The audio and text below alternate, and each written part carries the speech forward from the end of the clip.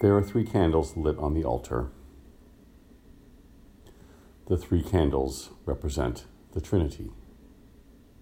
The Trinity of life, death, and what falls in between.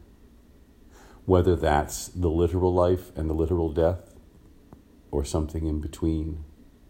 What happens when we awaken to something that is changing us, or has annoyed us, or that we love? What happens between that and the outcome?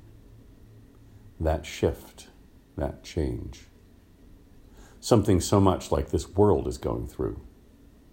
There was the before, there will be the after, there is the in-between.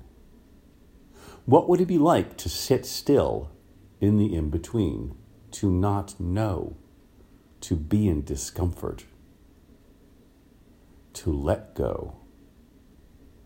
What is it we're clinging on to so strongly that requires us to hold? What are we holding on to? What might we find if we let go? What might we find if we let go and let whatever version of our God comes through us? Amen.